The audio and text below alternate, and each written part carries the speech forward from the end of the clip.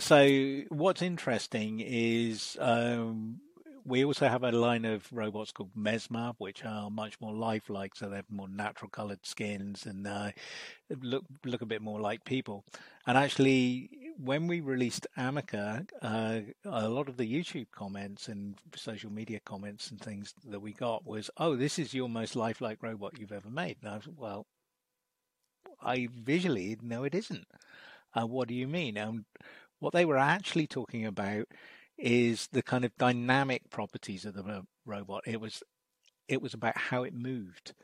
So we've probably most of us have heard of the uncanny valley, and this is a kind of graph with a big dip in it, and it's acceptability versus how close the robot looks to a person. So the idea is the closer you get to looking like a person, the more acceptable the robot becomes until you get very, very close, and then it becomes creepy and weird. And then when you get so close you can't tell the difference, it's not creepy anymore because it's just like a person.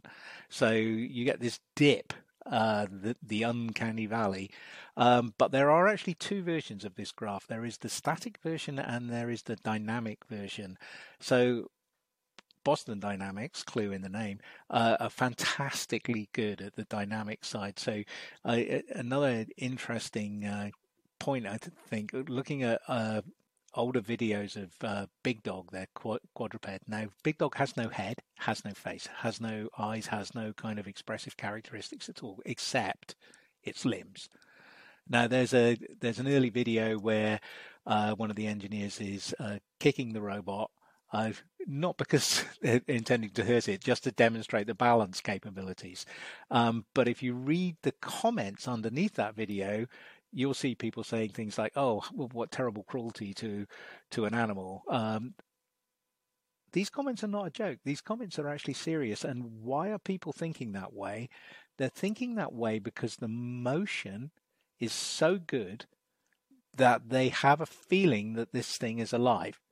That biological motion has triggered something and said, "Hang on, this thing's alive. Don't kick it." So